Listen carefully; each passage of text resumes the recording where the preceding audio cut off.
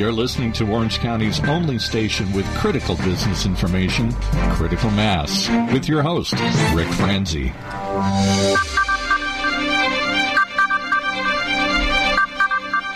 Welcome to today's episode of Critical Mass Radio Show. I am your host, Rick Franzi. This business talk show airs live on Tuesdays at 4 p.m. Exclusive on octalkradio.net. If you're listening to this show in the future as a podcast, we'd encourage you to consider listening to the program live during our broadcast time. This show is brought to you by Succession Strategies, Commerce National Bank, and Smart Business Magazine. This goal for this show is to help you, our listening audience, make better decisions.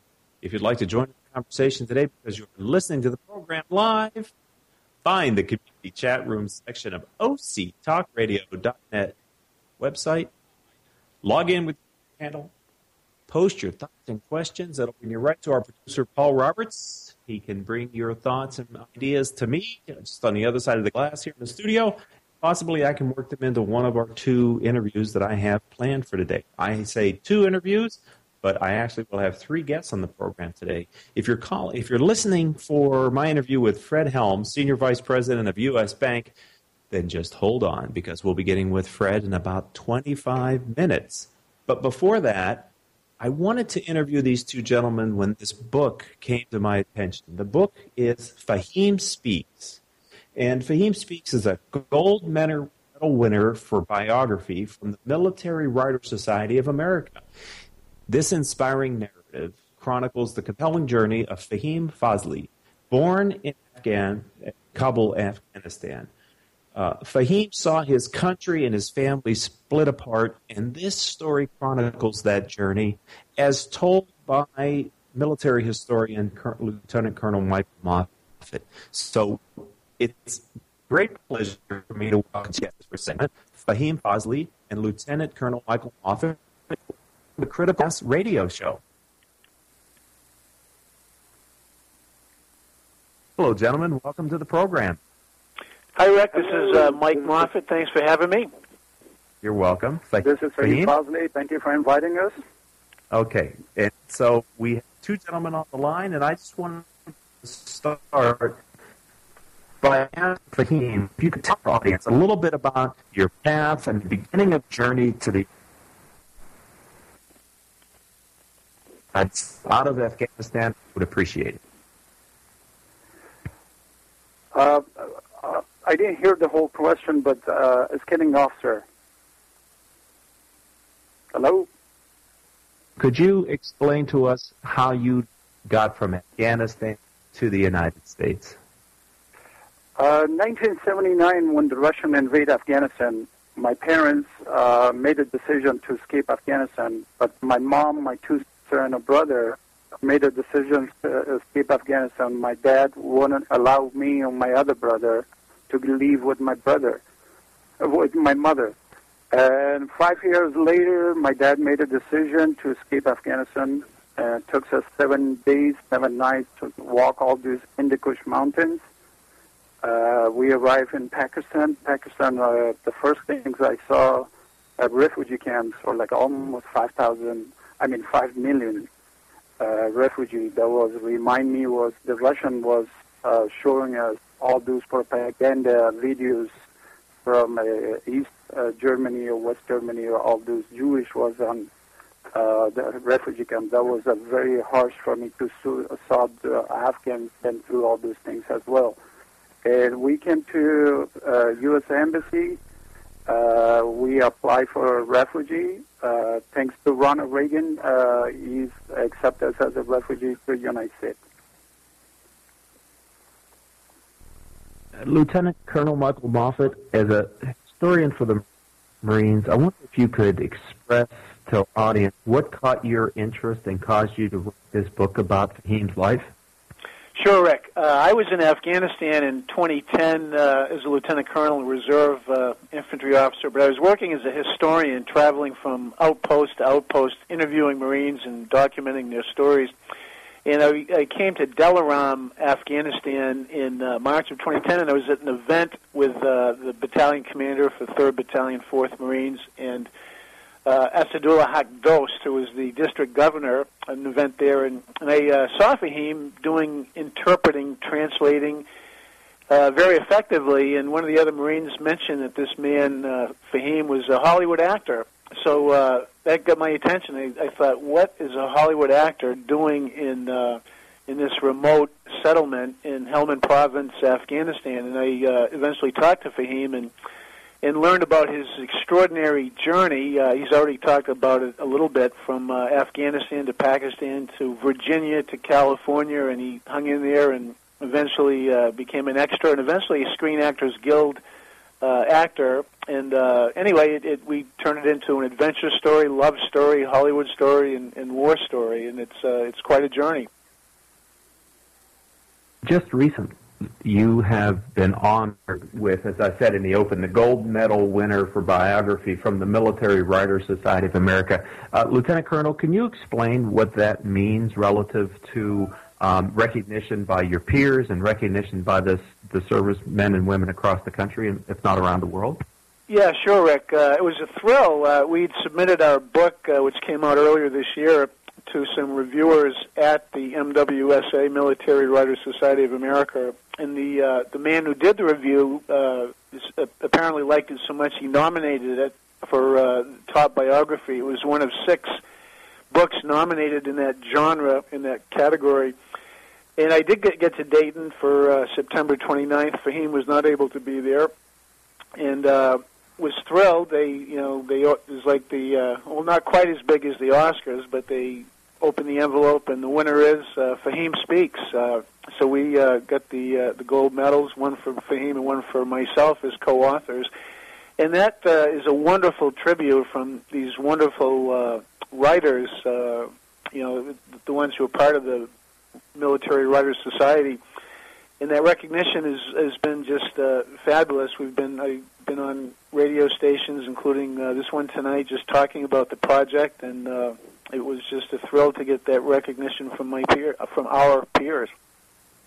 We're going to take our first commercial break, but when we come back, Fahim, I would like you to explain to our audience your decision to return to Afghanistan and work with the Marines as a translator and also helping them connect with Afghans within various provinces. Ladies and gentlemen, when we come back, we're going to hear more from Fahim and Lieutenant Colonel Michael Moffett. But first, we're going to take a short time out to spend a little bit of time with these valued sponsors.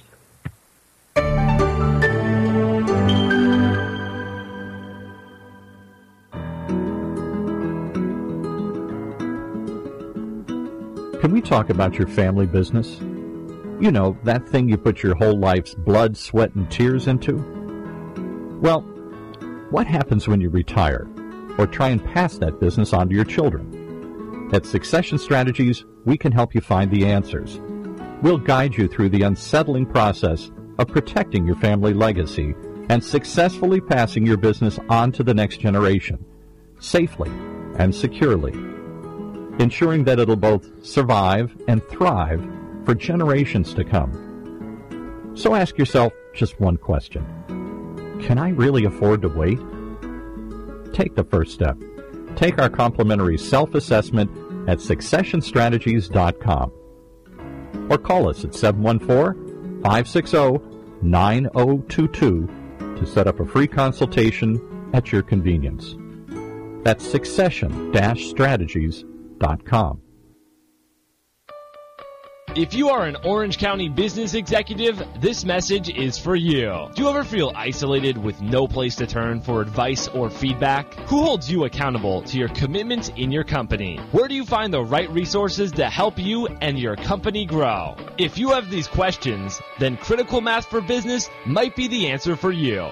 Critical Mass for Business is committed to helping you make better decisions. These are groups of peers running businesses just like you, providing a great sounding board to test ideas and concepts, review plans and goals, and present issues and opportunities for discussion. The result is improved strategy, accountability, people, and execution skills. If you are interested in learning more, go to www.criticalmassforbusiness.com and learn more about our executive peer group.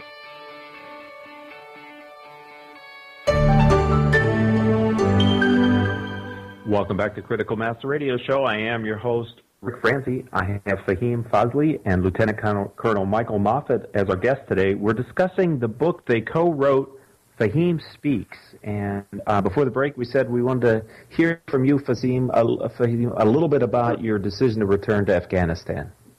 The reason I made a decision to go to Afghanistan, I was in Iron Man, the movie Iron Man Culture Technical Advisor, and as an actor as well. And I did such a great job for Charlie Wilson, the movie. I was training 700 Moroccan how to speak, and sitting with Tom Hanks, sitting on the same table to tell him about our culture. And Charlie Wilson, when the movie finished, Charlie Wilson himself, the congressman, tell me, Fahim, why don't you go help the real warrior in Afghanistan? Then I come back from Morocco with our crew, with everyone's come back, and I come tell my wife, sweetheart, I've been in this country for 27 years, and my wife is American, and I tell her I want to pay my dues for this beautiful country, because this country gave me a lot to save me from the communists when I escaped Afghanistan, and thanks to Ronald Reagan, give me a shelter for this beautiful country. And a lot of us, they come in this country, take advantage of this country the wrong way. And I want to pay my dues besides pay tax. I want to go help the Marines. I want to help the Army. I want to help the Navy SEALs. And I signed a contract with a contractor.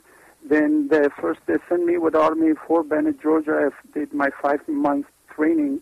And after 4 or 5 months, the contractor said, Fahim, you speak Pashto, which is the Helmand province, and Kandahar province, they speak Pashto, which is in my tribe. Why don't you go over there with the Marine, 29 Palm, do your training, go to Afghanistan. Then I ended up in Afghanistan 2009, and we arrived in Helmand province, which is the most dangerous place, and I was honored to serve my country in this country as well, because Afghanistan is my birth country, this country, my shelter country, which has given me a future, which is, I would never deny that. So I appreciate this country, and I appreciate Ronald Reagan to give us a shelter for this country. And I went over there, I grow a beer with a Marine uniform, and Captain Benson asked me, Fahim, if you want to shave, because most of the Marines, they're chic and they're clean cut.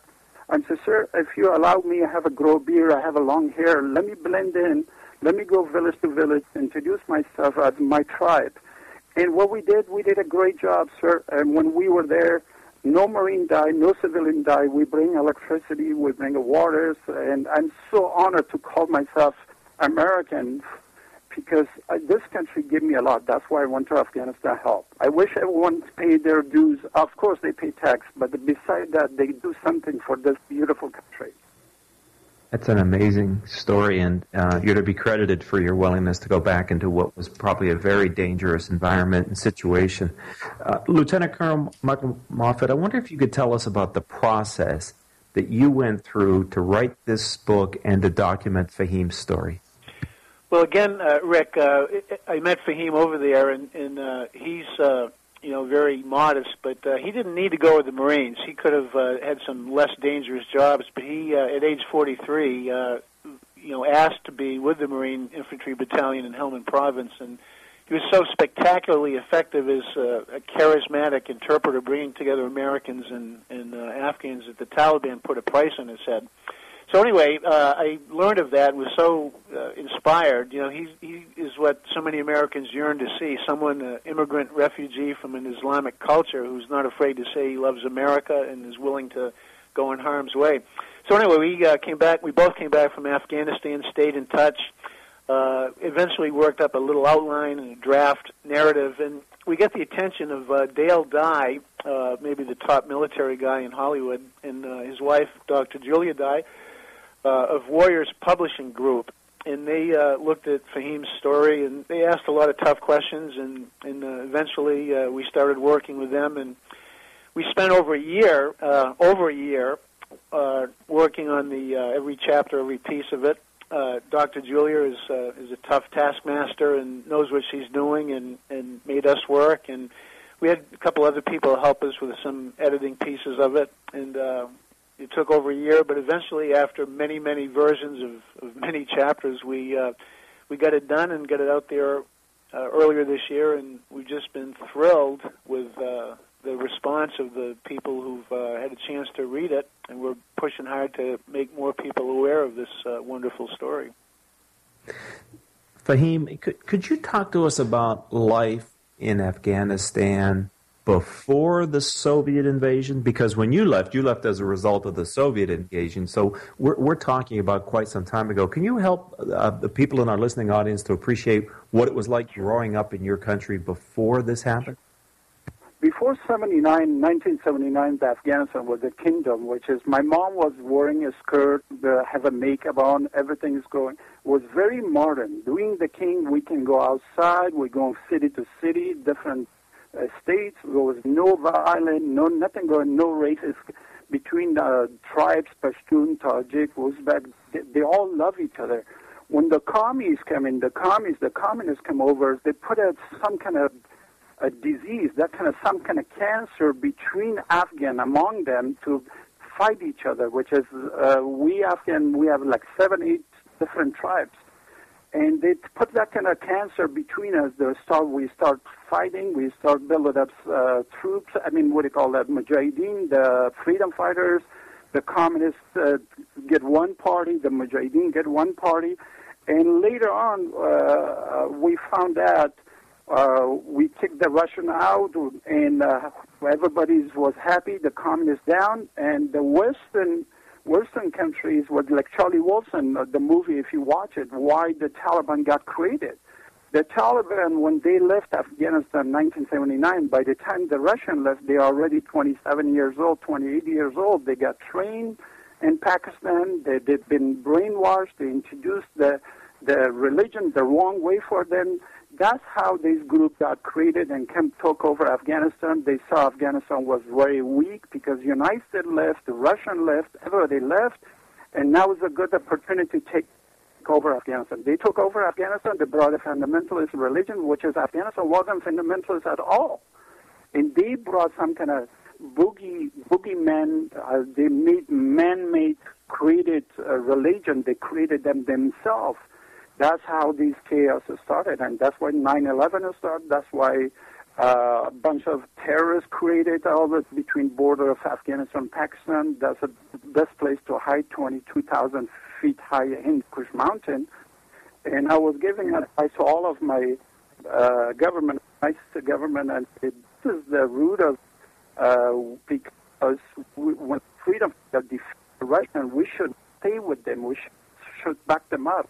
And the Taliban advanced the weakness of Afghan people. They took over. Fahim, I wonder if you could share with us your current career, because you've talked several times about being a part of films and movies and being a technical advisor. Help us to understand, where did you first decide to be an actor? Was that in the United States, or was that in Afghanistan, or was that on your journey here? I became, when I was a little boy in Afghanistan, I always wanted to become an actor. I was watching American movie, Charles Bronson, an Indian movie, and I come this country I saw this beautiful country. You can follow your dream. You never give up. Make it happen, this beautiful country. You can be a president, you can be a lawyer, you can be an actor. And I saw this beautiful country, and I followed my dream. I want to become an actor, and I started as an extra. It took me a long time. When 9/11 happened, it opened more doors for me, and I'm sorry, I'm not embarrassed about it. I've got typecast, of course, my knowledge. I've been like 20, 30 movies, and right now my movie's going to come. My new movie's coming out Friday, which is called Argo, the Iranian Revolution, which in 1979 Khomeini took over those hostages, which is a great movie. As a matter of fact, we went to yesterday to see the screening. And of course, I get typecast. It doesn't bother me. What I'm make sure I introduce I'm always hate terrorists. I'm always hate communists. I don't mind if I play those two roles to introduce the people.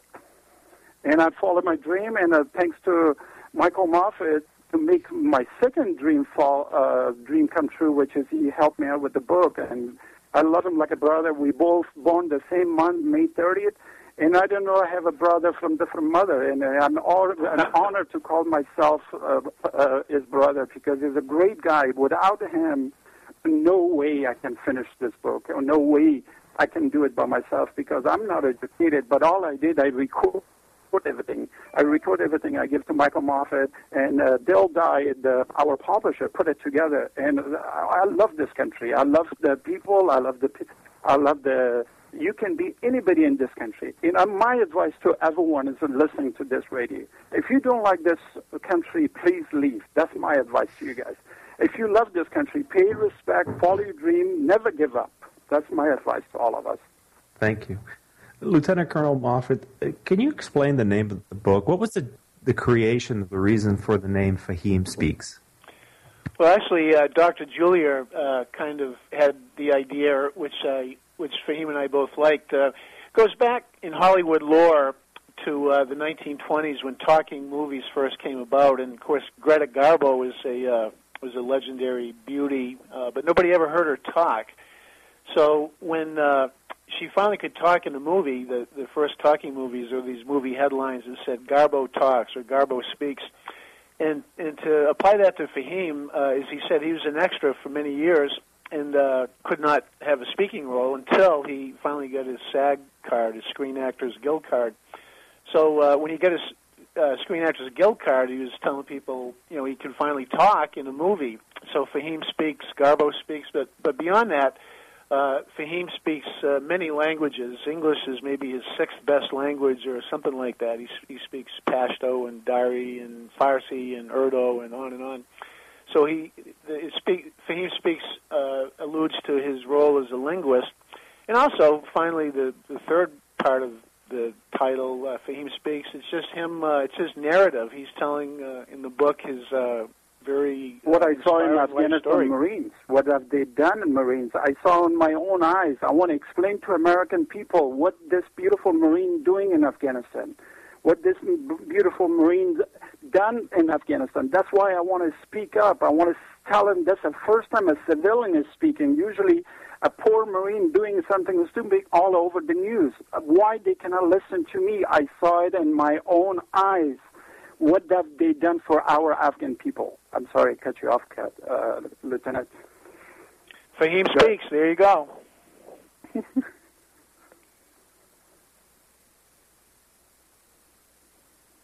Buy the book. How do they do that?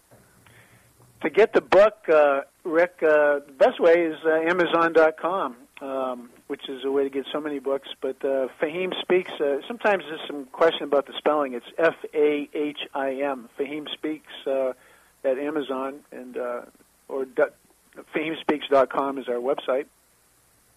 Well, I appreciate both of you giving of your time to be on the show to share your story, Fahim. I'd like to thank you, Lieutenant Colonel Michael Moffat, for taking the time to document this story. Congratulate you both again for the significant win of being selected as a gold medal winner for biography from the Military Writers Society of America. Wish you both continued success, and have a great day. Thank you, Rick. Thank you. Okay, ladies and gentlemen, two interesting guests and a story that I really wanted to bring to you, our listening audience. It's not your traditional critical mass business interview, but I thought it was one that would resonate with a lot of the members of our listening audience. So when I found out about this book and about these two gentlemen, I wanted to have them on our program. We're going to take our second sponsorship break, and when we come back, Fred Helms, who's a senior vice president with U.S. Bank, will be our guest, and we're going to be talking about his experience in the banking industry, the current state of the banking industry, and sort of U.S. Bank's focus as it relates to mid-market firms. But first, we're going to spend just a few minutes with our valued sponsors.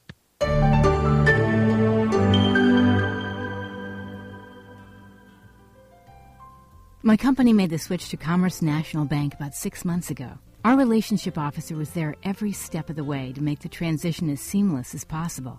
We had an early hiccup with a deposit scanner, but they dropped everything and drove right to our offices to help. We couldn't feel better about our decision to switch. Instead of calling an 800 number and navigating through automated menus, now I call my Commerce National Bank relationship officer directly for any questions we have. Just knowing that they're so easily accessible and willing to help really puts me at ease. They offer the same technology as the big banks, but deliver it with superior service and training. They're also rated a full 5 stars by Bauer Financial. So if your organization is a small or medium-sized business in Orange County, you should make the switch too. Call Mary Miller, Senior Vice President, at 949-870-3863 or visit him online at www.commercenatbank.com. That's commercenatbank.com. Give Commerce National a chance to do better than your bank, and they'll handle the rest. It takes 12 years to create a graduate. It takes about the same time to create a dropout. And at the end of the day, the difference between a child becoming one or the other could be you. So United Way is asking you to make a pledge. Tutor a child who needs help. Mentor a kid who needs someone on their side. Volunteer to read to children. Because when a child advances, we all advance. Be a reader, tutor, or mentor. Give, advocate, volunteer. Live United. Take the pledge now at liveunited.org. Brought to you by United Way and the Ad Council. Welcome back to Critical Mass, the radio show. I am your host, Rick Franzi. This show is one in our series of Critical Mass radio shows. On Wednesday, we air a show featuring Orange County nonprofit organizations and their leaders. On Thursdays at 3 p.m., our nationally syndicated show, Coast to Coast, features small and mid-market business leaders from across the country. All shows can be heard live here on internet radio station octalkradio.net, or they can be rebroadcast anytime from Apple, iTunes, Stitcher, and other podcasting services. All of our shows can be found also from our website, which is criticalmass4business.com. As I told you before the break, our next guest for the second segment is Fred Helms. Fred is a Senior Vice President with U.S. Bank. Fred, welcome to Critical Mass, the radio show. Rick, thank you for having me. My pleasure. Let's begin simply by asking you to tell us a little bit about your professional experience, sort of your path to U.S. Bank, Fred. Well, out of college, I actually got into commercial banking shortly. It was kind of my first real job, and I spent 22 years in banking, both in commercial lending, cash management, even became the treasurer of a bank.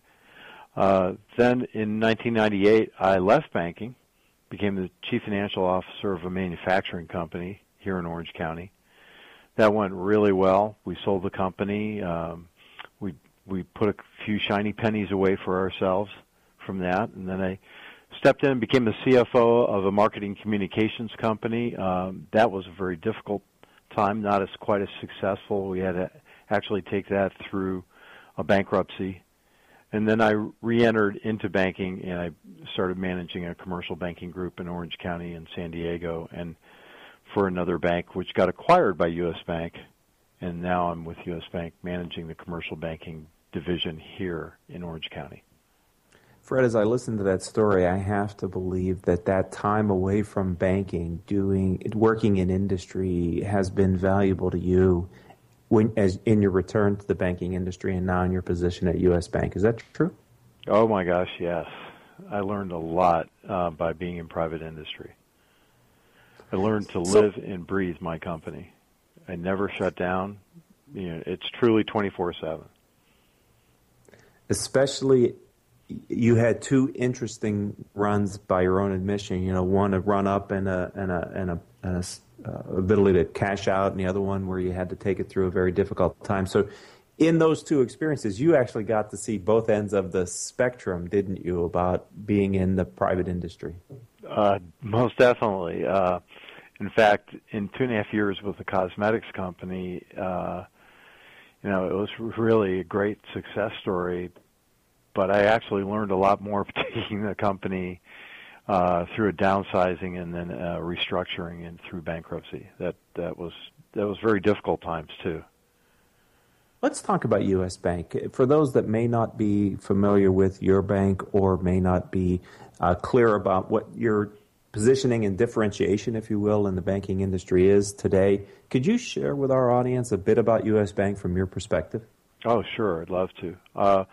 We're known as the fifth largest bank in the United States. It's quite a distance to get to number 4. They're about 6 times our size. So we're kind of thought of as a super regional. We are literally today the strongest bank in the United States. We have the best long-term debt rating of any bank in the United States.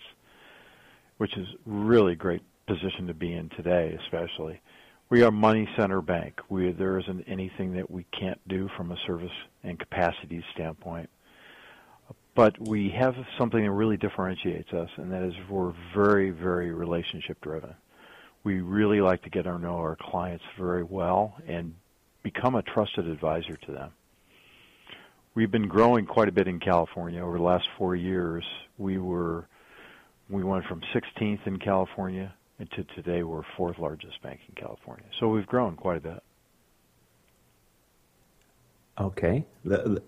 That's interesting that the top four banks, because the U.S. Bank is a significant organization, and it's in the multiple times it takes to get from your fifth position to fourth position is really quite interesting. Has there been, let's talk a little bit about the banking industry as kind of as a function. You know, we've just gone through the Great Recession, a lot of pressure on a lot of different industries, probably none more than on the banking industry.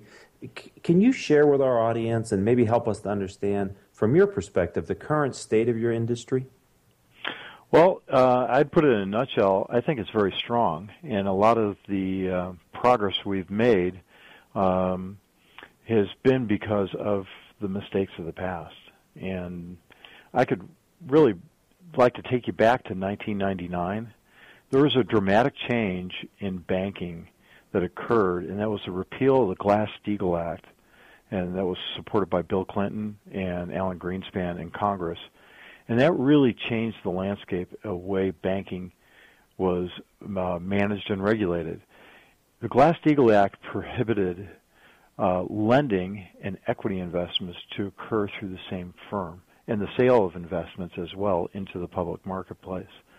When that got repealed, that really changed the landscape, and that kind of precipitated the ability for people to originate mortgages, to collateralize the mortgages, and then sell them as a investment. And today, we've kind of cured that problem through the Dodd-Frank. And Dodd-Frank has many facets to it, but one of them, it does bring back more regulation. Believe it or not, better regulation, and we're better able to protect the consumer today than we were like 4 or 5 years ago.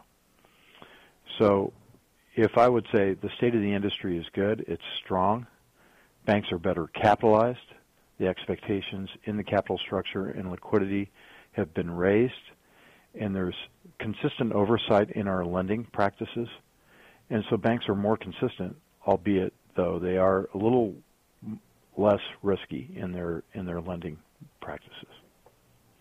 Interesting that you mentioned Glass-Steagall, because that's sort of a history lesson in some ways. People don't appreciate how long Glass-Steagall was around and sort of how it got started out of the Great Depression, et cetera. And the fundamental relationship, if you will, between government regulation and laws and industries, and your industry is a very heavily regulated and controlled, if you will, from a national perspective. Also interesting to hear you say in a positive way that Dodd-Frank is a good thing. Did I hear that correctly? Believe it or not, there are aspects of it that are positive, and I think you'd even would hear our chairman of the board, Richard Davis, say that we need to have some regulation to help protect the consumer. Yes, that is necessary. So, and that is a partial result of the Dodd-Frank Act. Now I can't go by you mentioning Richard Davis without saying a Cal State Fullerton alum, correct? That's correct, yes. So there you have it. The fifth largest bank in the United States, led by a Cal State Fullerton graduate. How fantastic is that? That is exciting. He's a great leader and highly charismatic, and just love having him as a leader. Let's talk about a challenge facing either your business directly or the industry in general. If you could explain the challenge and maybe what's being done by you and others to mitigate that challenge from affecting the kind of positive results of the bank, I would appreciate it, please. Sure. And we are in a unique environment today, economic environment. we're trying to grow market share in a declining market. Now, let me explain what that means. Demand for senior debt in the commercial banking and corporate banking markets is declining. Companies are deleveraging themselves. They're using their cash flow and their liquidity to pay down debt. At the same time, banks are strong, which means supply is strong. And interest rates are lower, and therefore the cost of capital is lower. So, for all you economists out there, when demand is lower and supply is higher, what happens? Pricing goes down. And that's what we're seeing right now. It's a very, very unique set of circumstances. Your industry is in, it's great to have inexpensive money and federal policy to help keep money and borrowing at a very low rate, and a lot of corporations and companies are using that to deleverage or refinance and get their debt down. But what that also means is that puts pressure, I would think, on your income statement, on your ability to get a return on the kind of investment and tools that you offer, especially in the debt servicing market. So where is the bank going to grow and also return to the shareholders a rate of return that they've historically come to expect from the banking industry? Yeah, and that's a very good question.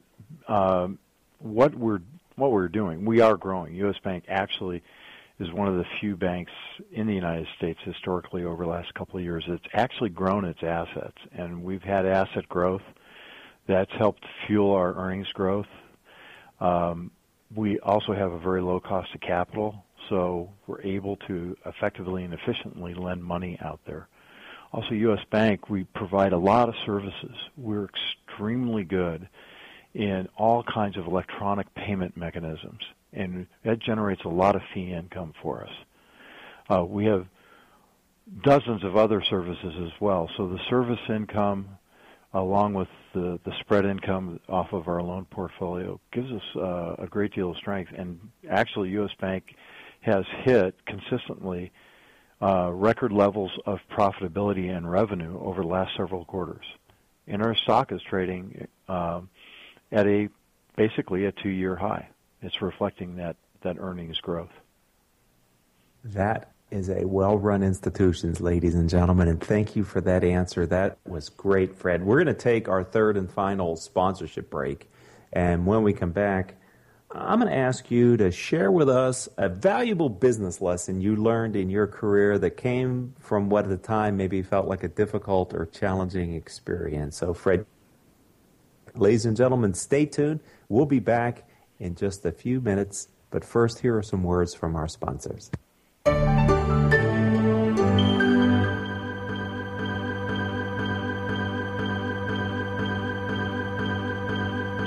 Smart Business Network is a business-to-business multimedia company providing insight, advice, and strategy for C-level executives of fast-growth, middle-market, and large companies.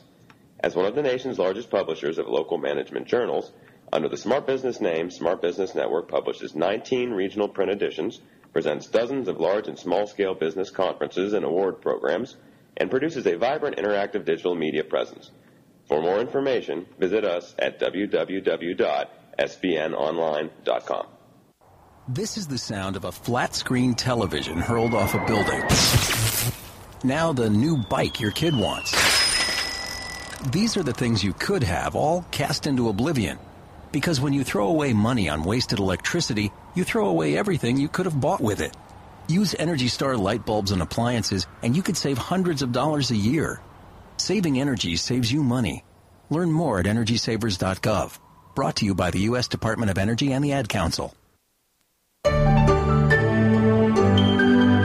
Welcome back to Critical Mass, the radio show. I am your host, Rick Franzi. Our guest today is Fred Helms, Senior Vice President with U.S. Bank. Now, I would be remiss if I didn't let you know, Fred, and our entire listening audience, that you are the 600th guest that we've had on Critical Mass radio shows in the almost 4 years that we've been on the air. So congratulations for being that milestone guest, Fred.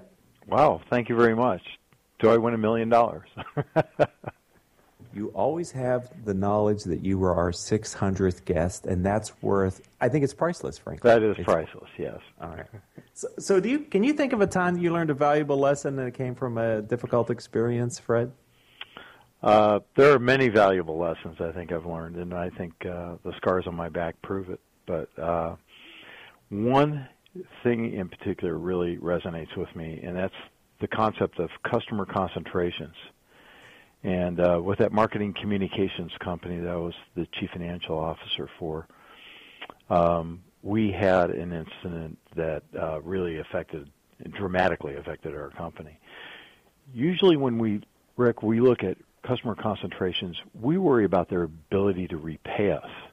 So we look at their credit worthiness and maybe even their debt ratings, and if they're publicly traded, what their earnings performance is. We look at their ability to pay us back. But one thing we kind of don't concern ourselves with is what happens if they go away? What if they cancel their contracts? And are we prepared to react to that? And do we have a plan B ready in case they do? And how do we alleviate that risk? How do we seek to diversify ourselves, diversify our revenue stream, and protect ourselves in case there is a loss of a significant client like that? In the marketing communications company, we lost a client that was a large publicly traded corporation that was almost a third of our business. And we lost that business not because of anything we did. The quality of our service was excellent. It was that company was under earnings pressure from the street, and they had to cancel all unnecessary, quote, expenses, and we were part of that. And it hurt us dramatically. Sometimes those lessons are in the past for the guest, but it feels like when they talk about it, it could have just happened yesterday. I'd love to ask guests this question when it's appropriate, because I believe you can learn a lot vicariously through the experiences of other executives.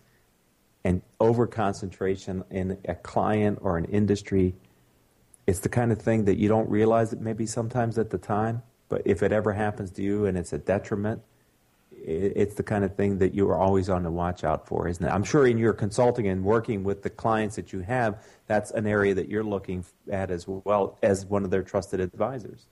Most definitely, yeah. One of the things we try to focus on is, and you're never going to turn a client away. You don't want to turn their business away. You want to capture as much of it, but then you need to try to offset it by diversifying yourself and get other forms of revenue stream in there too to balance it out. Mm-hmm. That's a danger for a small company that gets a contract with a large company, whether it's a Lowe's or a Home Depot or a Walmart or Target. I'm just throwing out large names of companies that could really disproportionately affect a mid-sized company's customer portfolio by landing, quote-unquote, a whale. The challenge there is how much of your total revenue they may represent and how dependent you become on them for your profitability and growth. Right. And one of the tricks to mitigate your risk on that is to try to keep as much as your costs related to operating to be variable costs, so you can downsize and scale down if necessary and very quickly. Try not to incur a lot of fixed costs, a lot of fixed overhead. Yeah, and the biggest challenge there is, especially if you're a manufacturing company, the people part of it. How do you keep that element as variable as reasonable or appropriate for your business as well? Yes, most definitely. All right, let's look to the future. Let's talk about growth. Based on your answers to the earlier questions, U.S. Bank is on a nice upslope. What do you see from your perspective in your role with U.S. Bank as the future opportunities for growth for your firm in your industry? Well, I can't give all our secrets away, but because we are, as I said earlier, we're in a shrinking market, a declining market with increased competition. But our strategy fundamentally is we're growing by adding value to our clients' relationship, by getting closer to our clients, becoming their trusted advisor, being a resource for them not just for the capital, but in terms of market intelligence and experience and knowledge in creating creative solutions. And being their advocate, being a client advocate, is a hallmark within all of U.S. Bank. In uncertain times, I'm trying to determine if we have more uncertainty on the business front than in years and decades past, Fred, or if in fact it's sort of a fabrication of media. We have more media now and whatever. But from your position as a trusted advisor of mid-market companies, do you sense there's more uncertainty for your clients than in past decades or years? Or is it sort of always uncertain times for business leaders in a competitive economy? Well, that's a really good question, especially today. With an election less than a month away, I think there is a fair amount of uncertainty in the market. And we're seeing companies and executives in the company not willing to bet the farm yet. And they want to see what kind of direction the economy is going to take and what kind of leadership we're going to have to take us there.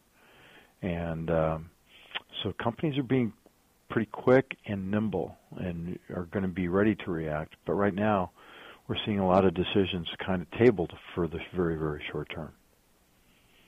I also think, Fred, that in my experience working with the clients that I work with, the lessons that they learned from the Great Recession and the painful decisions that they had to make about, especially around people, is really tempering their enthusiasm for adding people right now, just because they worry that what they had to go through before, they really would not want to have to go through again if there was a downturn or something that happened in Europe or something that caused their business to take a hit.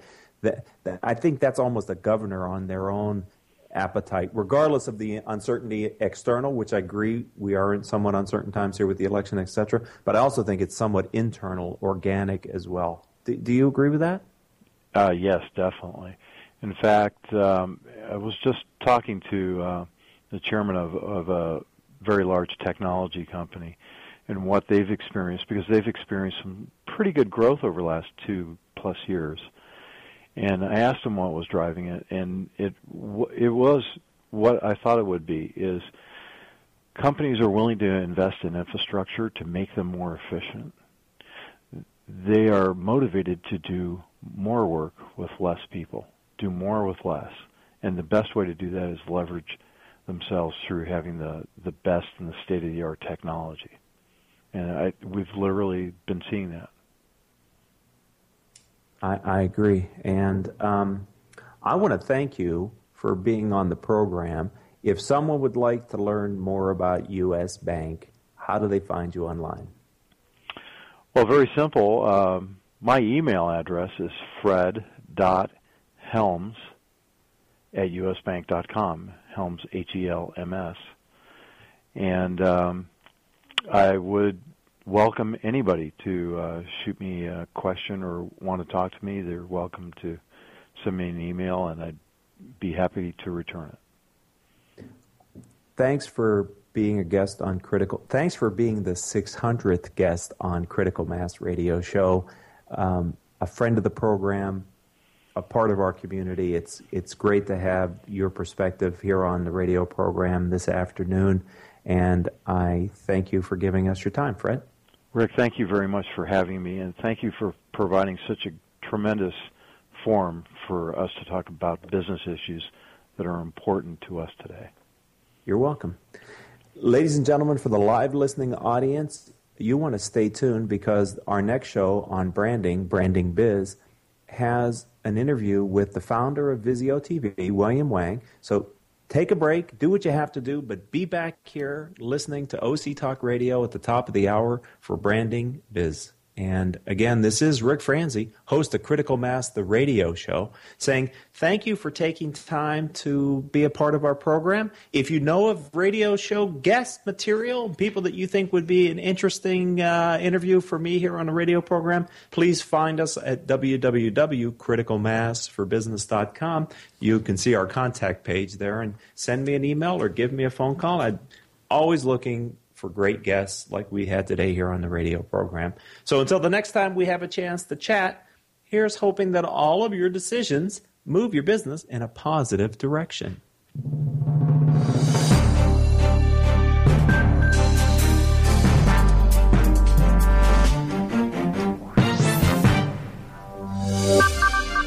You've been listening to Critical Mass, the radio show, right here on OCTalkRadio.net.